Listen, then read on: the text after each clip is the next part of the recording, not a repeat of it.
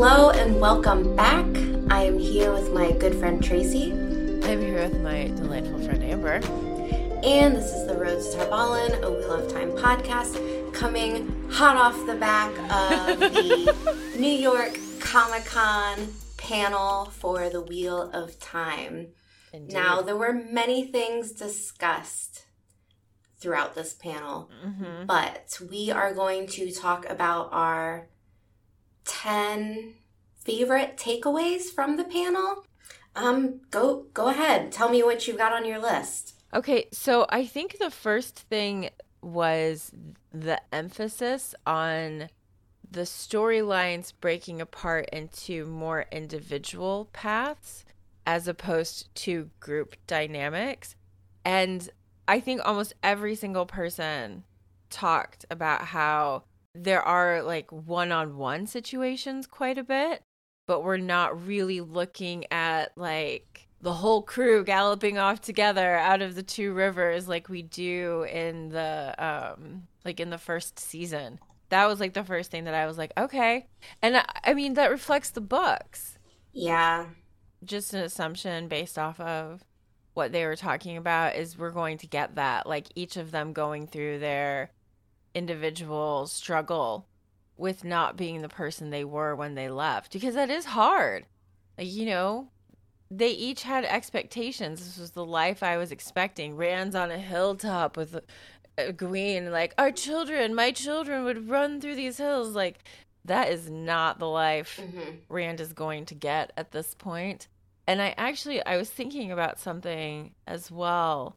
Like, my brain automatically like kind of cycles through almost the entire book series to like, where does this get us towards the end?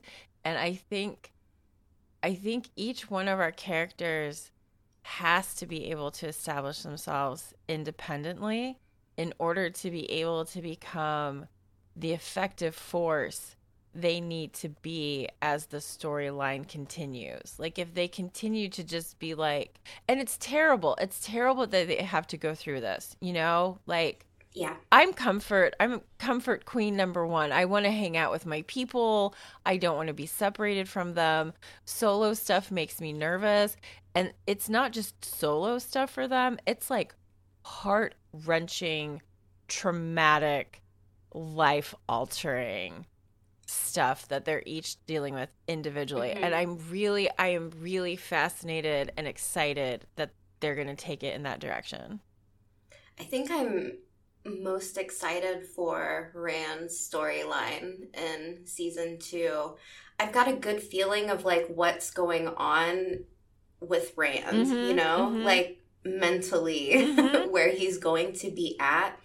So I think I'm really excited just getting Yasha to this point in his storyline. Yeah, I agree. I think we're going to see dark, borderline, losing his mind Rand this season. And I think that's going to be really fun to watch. Especially for the surprise of how they are going to approach Lews Therin in his head.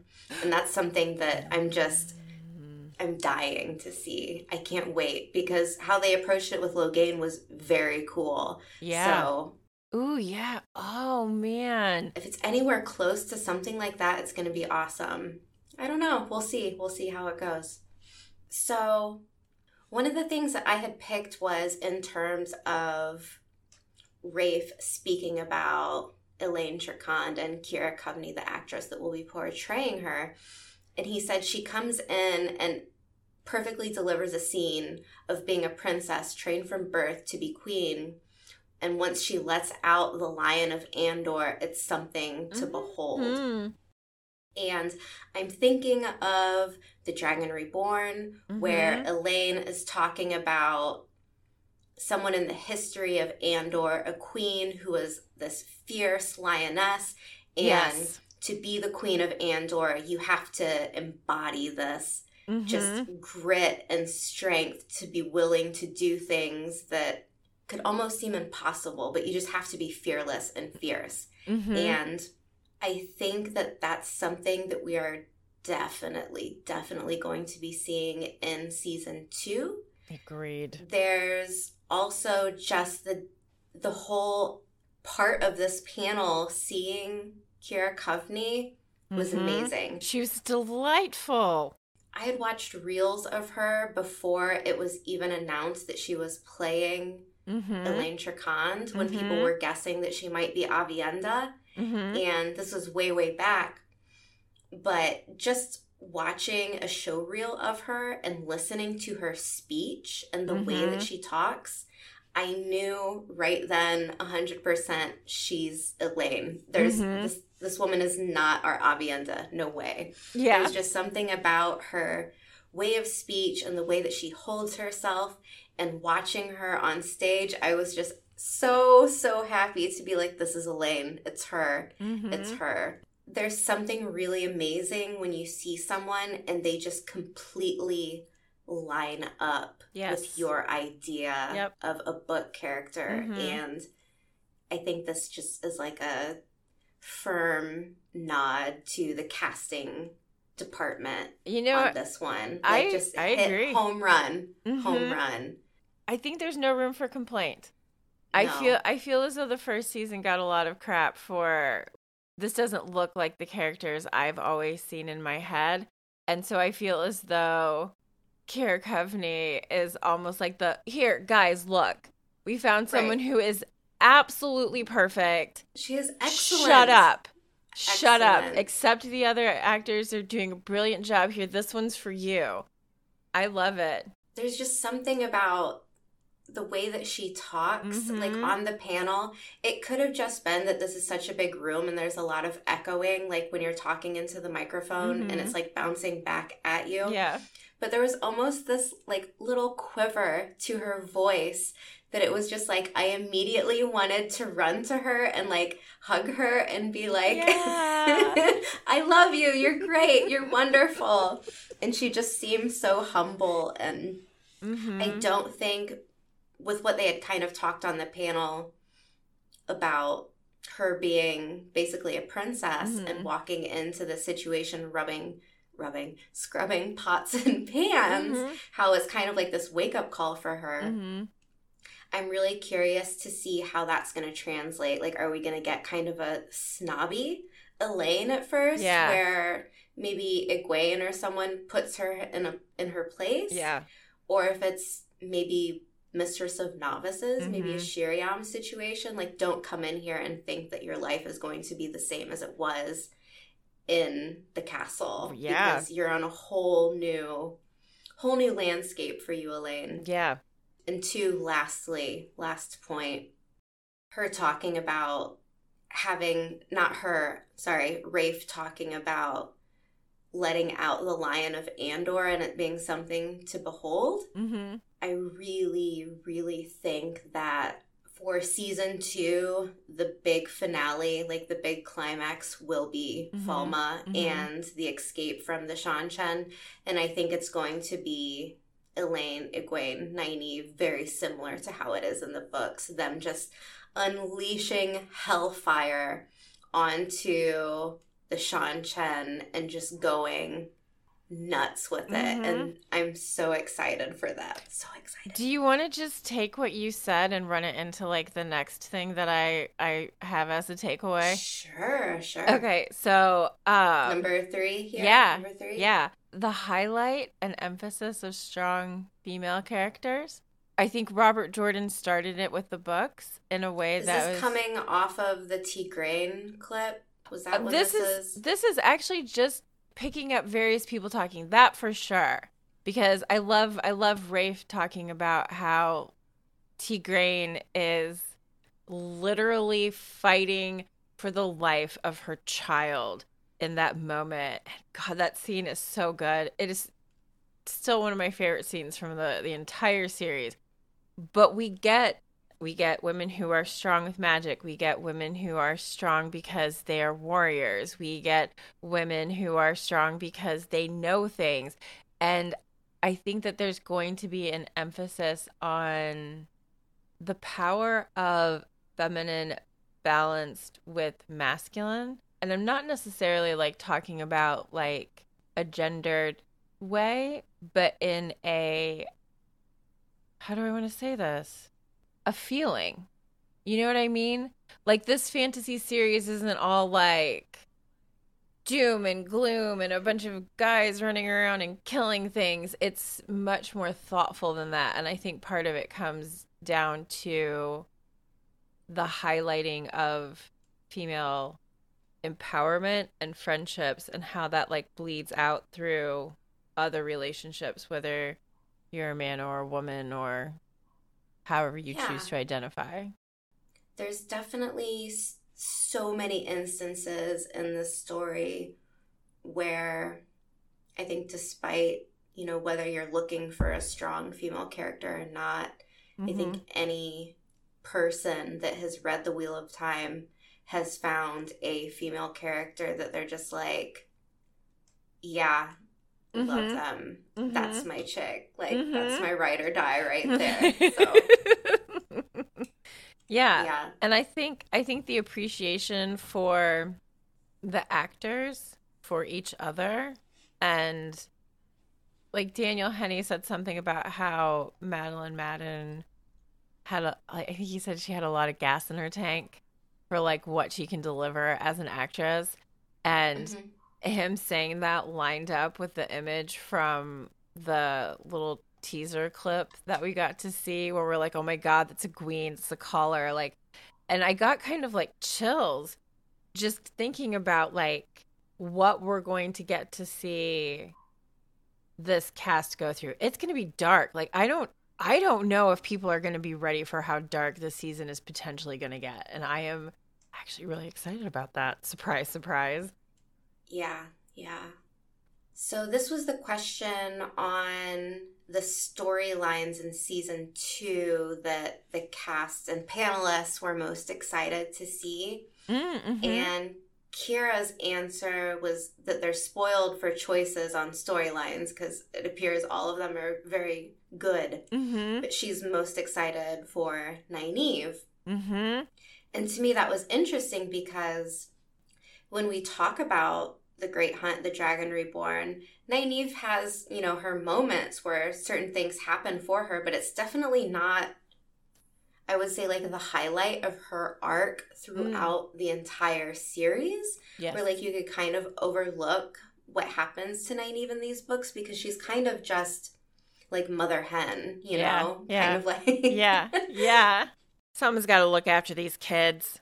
It would almost seem to me that they are going to focus a lot on her relationship with Daniel Henney, with Lan, just based on other answers in the panel. So this might be something upgraded for the TV show and different than what we get in the books. And Daniel Henney said he does have scenes in season 2 with Nynaeve. So, I mean, they will come together at a point, and that's going to be fun scenes, I think, for the Lan Nynaeve fans. But also, I think just with Kira answering that she's excited to see Nynaeve's story, it made me think that possibly these two actresses have a good relationship with each other, and maybe, like, there's just something in the chemistry between these two women that will come out on screen and it's going to make a lot of people happy. And that's what I'm hoping for. Like, I'm excited about Lan and Nynaeve, but very excited to see how these two characters are going to interact with one another and maybe how it might be different from the books. I'm just... You got a big smile on your face, Tracy. Yes. Well, okay, so because we do spend so much time in the books with just Nynaeve and Elaine. I mean, they are together for almost the entire series. Exactly. And a lot of it is just the two of them off doing something that should basically be impossible. And like figuring their shit out as they go along. And they come from such opposite places, but also they are so similar in the totally different backgrounds, totally different class divide, but they both have like a warrior's spirit and power. and they expect to be listened to and obeyed, you know? Yeah. Like, and so I love that because there's a lot to say for people who can get shit done, and they are both absolutely that type of personality, and a lot of times that can lead to a lot of clashing, and we certainly have our moments with Elaine and Nynaeve where they like butt heads, but that's part of what I like about them is it's like this is how you can use communication and compassion to get past those things to a place where you're taking care of each other instead. Yeah, they do butt heads, but at the same time, they're not. They both have this mentality of like get shit done. Mm-hmm. So they're busy like focusing on a problem and not trying to like tear each other down. Exactly. I think one thing in regards to Nynaeve's storyline is just how much range I think she's going to get in this season.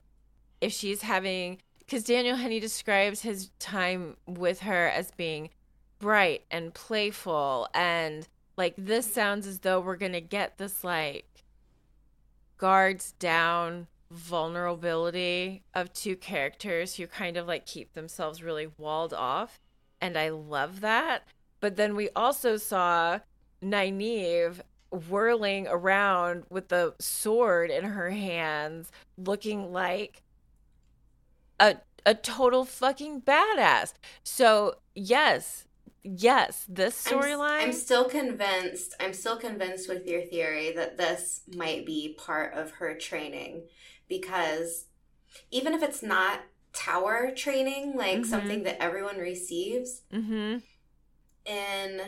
The Great Hunt, when Nynaeve and Egwene are on the ship, the boat with the Amerlin seat, that's when Siuan Sanche uses Weaves of Air to like bind Nynaeve, but I'm almost 100% certain Nynaeve says something like, give me a weapon and I'll use it. Like she's hesitant to use the one power, and the one power won't always come to her via, reasons by her block or the oaths or whatever, but she explicitly states in this book that she is willing to use a weapon. So I think this is a Nynaeve thing. I don't think this is her accepted test or a dream or whatever. I think this is real. Yeah. I think it is. And I really hope so, because it looks good. It looks good. Yeah. I love the idea of adding that to her, like, level of skills. Like, yes, please, please, by all means, give Nynaeve a sword. I'm down. Love this. All right. What do you got next, Tracy? Okay, what I want to say you probably should not publish, but you can choose this. My other takeaway is I would really like to get high with Donalfin. That's... We're laughing because when we were watching the panel last night, Donalfin is just so relaxed, so chill, and he's got this like Cheshire cat like grin as he was answering questions, and I was like, Tracy, do you think he smokes? We're leaving it. Okay. Yeah, please leave it. I don't have any problems with that as long as you don't. But I mean, seriously, all I wanted to, like, after the panel was over, I wished I was there to be like, hey. Yeah. Let's go. Exactly. I mean, and let's go back. Yeah.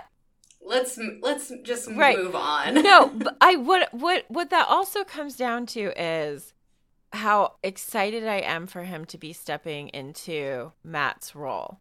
We've talked about him on a couple different occasions. We've kind of dug into some of the work that he's done and other things. And I have had like is this gonna slide? Is this not gonna slide? Like what? And then he comes out on stage. I'm like, oh my God. And I'm sorry, Barney Harris. I'm really sorry, because it did take me a minute to like put him into my headcanon as Matt. But Donalfin walks out and I'm like, that's Matt. That's Matt. For you. For me. You, yes. Yeah. Okay. Yes. For me. And I think a lot of it has to do with like that mischievous, like kind of He does. He has that energy. It's but naturally, and it just naturally kind of exudes from him that there's this like something more underneath him. And I think that yeah. that's a really, really important part of Matt's character. And I think everyone on stage had really good things to say about like his performance. And I think I can't remember who it was, but someone was like it was effortless. It might have even been like Madeline Madden that was like he became an effortless Matt, and I was like, that's what I want to hear because we're coming into a second season with a new actor. I don't want it to be jarring for anybody, and Yeah. knowing that like the cast members feel really solid about what he's brought. Like Hmm. I'm a Matt fangirl even more now because I needed ammunition for this. So that's my takeaway. Okay. So for mine, this was an audience question, and they asked, how do you plan on handling the gender binary of the Mm. one power? Mm-hmm. And to Rafe's credit, he may have answered this, but I'm not quite sure because Yeah. he talks quite a bit about his background as a gay young Mormon Mm-hmm. and not really having a place. Mm-hmm. And while I think that's incredibly important to him, taking hold of this story and it being in his hands, the audience member was asking about gender and not Mm-hmm. sexuality. Right. So, didn't really answer it in any specifics. He kind of like sidestepped it, Mm-hmm. but I would understand because the Wheel of Time is so binary in terms of the one power, which is something that some people don't love Mm-hmm. about it. Mm-hmm. And it's one of these really, really difficult topics where I've seen people try and say, like, well, if we adapted it to make it current and Mm-hmm. see the world in a not so binary way, Mm-hmm. how would you do that? Mm-hmm. And I've heard some pretty good ideas, Mm-hmm. but I don't think anyone can really like answer that question. And I think even if Robert Jordan were still alive, Yeah. Yeah. he would need a minute to think about Oh, it. absolutely. But Rafe did say that he wants to bring forth the idea that there is a place for everyone in the Wheel of Time. Mm-hmm. Now, I'm not sure if he meant that in terms of what the audience member was asking. Mm-hmm. I don't know if he maybe misunderstood or didn't really want to give a black and white answer, like, yes, we're going to do this. That does seem to fall in line with the answers given for the most part anyway. So that I think Yeah, that is a yeah, possibility. right, Yeah. right. And it's possible this is not something that they've considered doing Mm-hmm. with the TV show. Like Mm-hmm. maybe it's not something they're going to take on. But his answer does give me a little bit of hope. Mm-hmm. And moving forward, I think that it's a topic that is brought up in the Wheel of Time fairly often, Yeah. considering when it was written. Mm-hmm. Agreed. So, No, I agree with you. And I do kind of have to wonder because like you said, if Robert Jordan were still alive and he were asked this question, he was born in like the 1940s, right? I feel as though these would be questions that we pose to him that he would still be learning things around as right, right. and I mean, I have to wonder because of the like the book readers if they will just kind of address that later on. You know what I mean? Like they're doing From the book readers or from the show? from the show. Okay. Like I feel like they're doing a really good job of weighting in pretty strongly with an inclusive cast. And I think that if we keep creating a level of comfort around it, like there are so many moments in season 1 where non-heterosexual, non-monogamous relationships are addressed and it's done really casually for the most part. and addressed like it's just like this is just no big deal. This is just how people live. And so I feel like if they keep doing that as they keep moving the seasons forward, maybe they can bring more of the book readers along with, because a lot of the book readers are my age. You know, they're like in their early mid 40s and older. And I mean, no offense, they're also primarily men. And so I don't really know if like, yeah, I mean, there's not a perfect way of creating this. exactly. Like, I guess my headcanon would just be if someone doesn't identify as, you know, one gender, they would pick, Go you know, pick. like it would almost be like they get to choose That one. Choose your own side R siding. I Yeah. love that idea. All right, Tracy, what's your next topic? This actually goes to the audience portion, like the audience question portion as well, but it isn't necessarily directed at anything that anyone said. It was mostly an observation of the crowd that was there at the panel, and it did not look like Jordan Con. Do you know what I mean? Like, there were people of color. There were lots of women. There looked like there was a fair level of like age group representation. And I was like, yeah, that made me happy. Yeah, to be fair, like The Wheel of Time came out a long time ago. Right. So, no, like, absolutely. It might be a statement, not so much like who goes to what type of fan meetings, but like possibly the TV show has inspired younger, more diverse people to have interest in the story. Yep, that's exactly what I was taking away from it. Was like, you know, by recreating the story, by giving it a breath of fresh air, if you will, by like making it more inclusive and all those other things, you create a new audience base. You create new headcanons. You create new conversations around this. And it just made me so happy, because I love seeing things like that come together. And like I said, the intentionality behind a lot of the things that the show is doing, I feel is like, it feels very different in a way that I'm really happy with.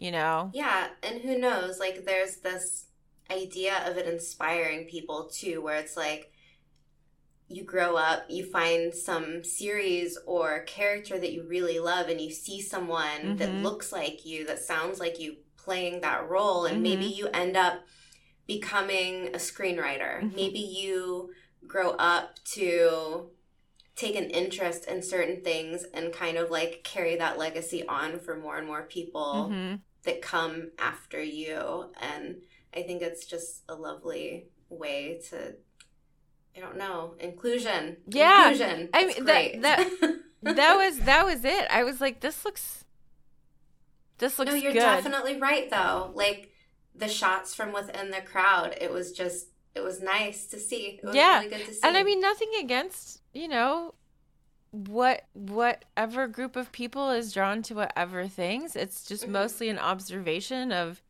you know, what we have normally been accustomed to seeing at conventions like this, and how that is being like broadened. And I think it's so fun. Think how much of a change it is now that like women are interested in, you know, sci-fi fantasy. Right. Where, like, I mean, to me anyways, it feels like, okay, maybe not all sci-fi, because like when I think about stuff like Star Trek, like they were ahead of the game. Like I think before a lot of other fandoms and whatnot. But yeah. Anyways, it's kind of like stereotypically like a white male thing. It is. It just is. And I mean, it's not. That's exactly who it's always been marketed to as well. You know, like for the most part, I would agree. Yeah. Like, I mean, it's changing though. It is, and it's lovely, and I love it, because like fantasy for me when I was like a young woman growing up was like, an escape. It was permission to live in a different world, because the world I lived in was not exactly kind to book nerdy chubby girl me. And it was, I don't know, I feel like a lot of people find them as an escape, but also as like comfort. Rafe even talks about that, like how finding a place. Yeah. For... But also I think like what he said, Wheel of Time book readers are emotional, and that but I was almost like interpreting that as like emotional, unhinged, crazy. Like what is wrong with us? But I loved that, because I think the statement continued. It was like emotionally invested or connected or whatever. But I mean, he could have just stopped at Wheel of Time book readers are emotional, and especially in connection to the series. He even has a really cool series where it's a connection with him and his mother. Like, yeah, I understand and love and appreciate so much like the connections that I feel are happening, are being explored and broadened because of the direction that the TV show is taking. And I really hope that it just like the momentum just keeps going. Mm-hmm. Yeah, it does make me really happy. Okay, so previously watching season 1, there was an aspect of the show where it felt a little bit rough, like not as polished as I had hoped for.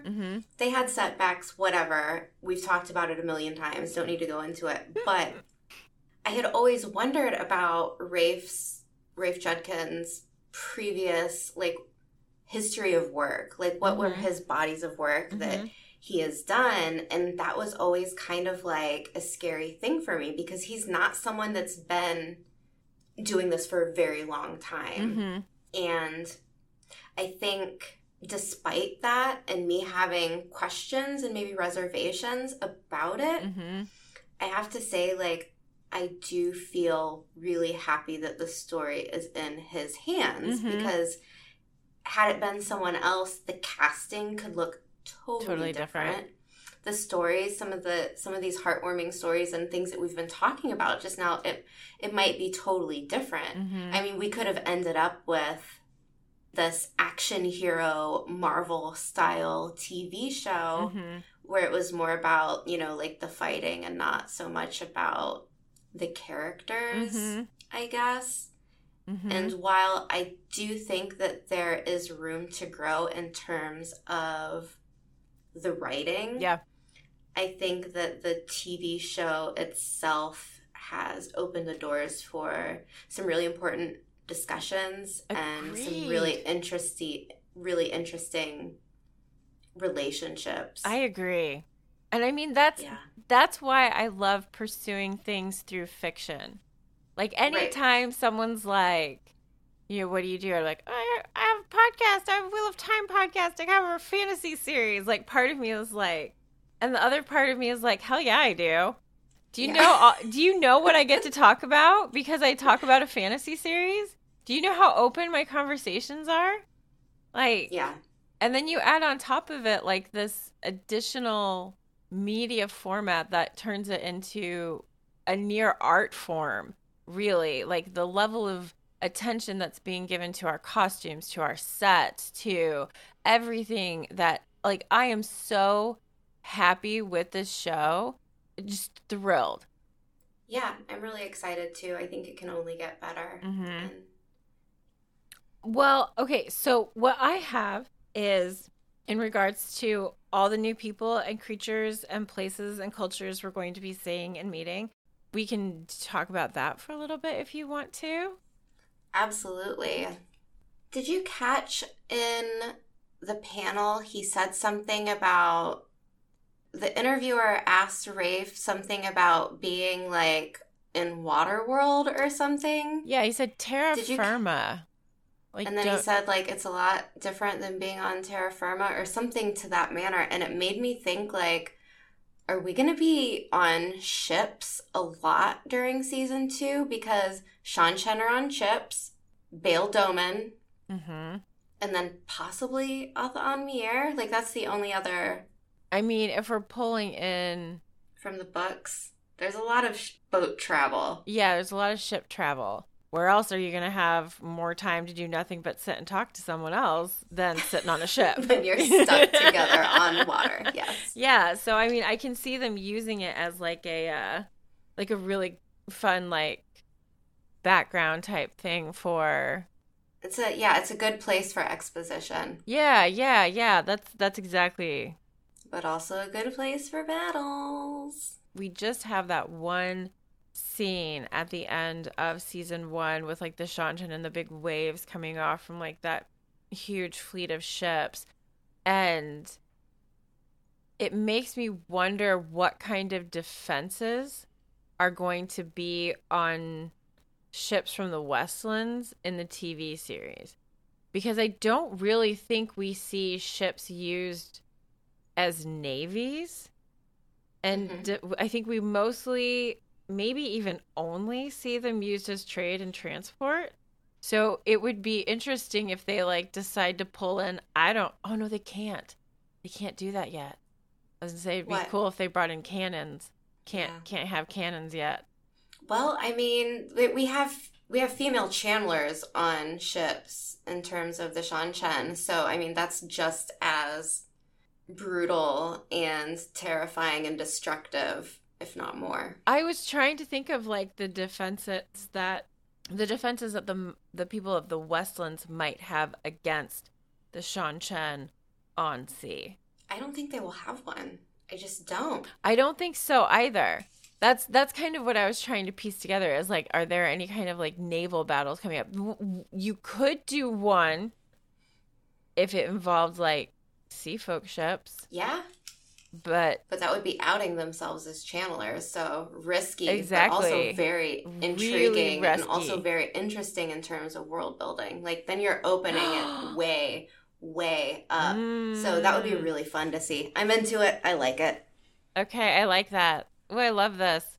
So world building, I guess, is like the thing that feels really fun to me, and that's what's fun about the book series. Yeah. Okay, I got to get to the next question, or else this is going to be an hour and 30 minutes. Go. I'm ready. So this was also a question from the crowd, and it came from Joe from Talker on Riyadh.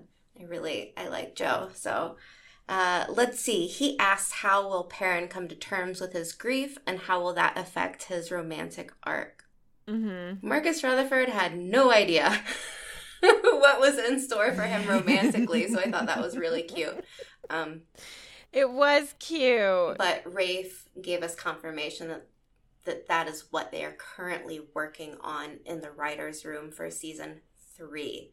So I think for me, that's confirmation on a question that Tracy and I had been asking ourselves many times within the podcast and within covering these last 2 books, because I had said that I think it would be a bad idea to bring Faile in this early on, especially as Perrin is still grieving after his wife, and I didn't want to have the character of Faile coming in as the fixer. Like, I didn't want her as a character coming in as a woman and being like, I can heal this man, or maybe not coming from her, not that being her intention, but that being like a writing standpoint of like how they have written her. It's common. It could have happened. It really is. And I'm still hoping that's not the case. But bringing her in season 2 would have probably been a mistake, in my opinion.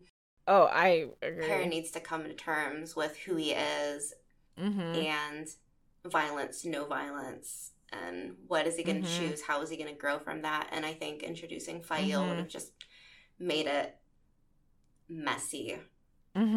Yeah.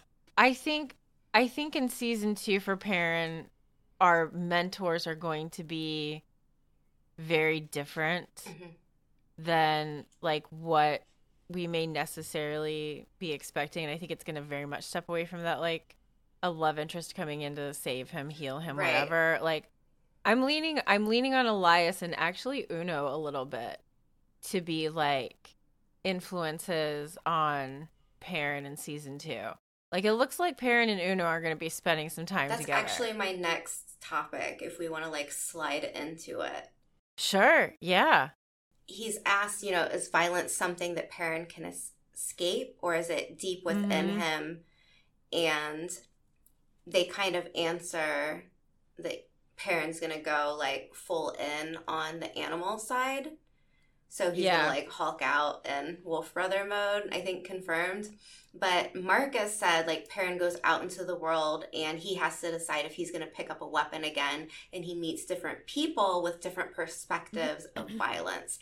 And this is what you said, Tracy. I'm assuming that one of those people, or maybe one of these groups of people, will be the Shinarans. And it might also be Loial. Because I think that one of the characters that would be a really, really great help for Perrin, who's not Elias, who's not someone expected, would be Loial, because the Ogier are all about nature and knowledge and living in the steading in kind of this, like, peaceful, serene landscape. But they will fight when they have to, and they are very careful when and how they decide if violence is an answer. But when it is the answer, just ruthless and toothless, man. So ready for it. So excited. So excited. And this is going to the clip that we saw. Loial is roped up, and he looks like he's just ready to break through. So I think Perrin could be witnessing this, and this could be something that he sees that kind of flips a switch in him where he's like, okay, like, there is a need sometimes for violence. Yeah. There's a balance to be found. Yes, the balance. And the balance. Yeah, always. I have one last thing, I think. Yeah. I think you'll appreciate this wrap up. Tell me. So, the person who asked Daniel Henney how he felt about being a sex symbol. Why did I know you were going to pick this? I knew it. Best for last. I like how we've had this entirely, like, well thought, very introspective conversation. Well, we're gonna end it actually, on, like... because there are a couple things. There are just two things on this that, like, I think make it the question that I want to address, and it's the way that he answered it, and the fact that, like, I think he said that Asian men have been, like, routinely desexualized. Yes. He's like, I think it's time for us to bring that back. And I was like, well, sir, you are the mascot. Mwah. He's so good. And I mean, that's just it, is like, because I feel so bad when I have those, like, moments where I'm like, oh, Daniel Henney. So now I feel much better. I really, really do. But I don't ever want to slip into that, like, objectification, I suppose. But I mean, it sounds like he's down for it, so I'm down for it. All the shirtless scenes, please. I'm okay with that.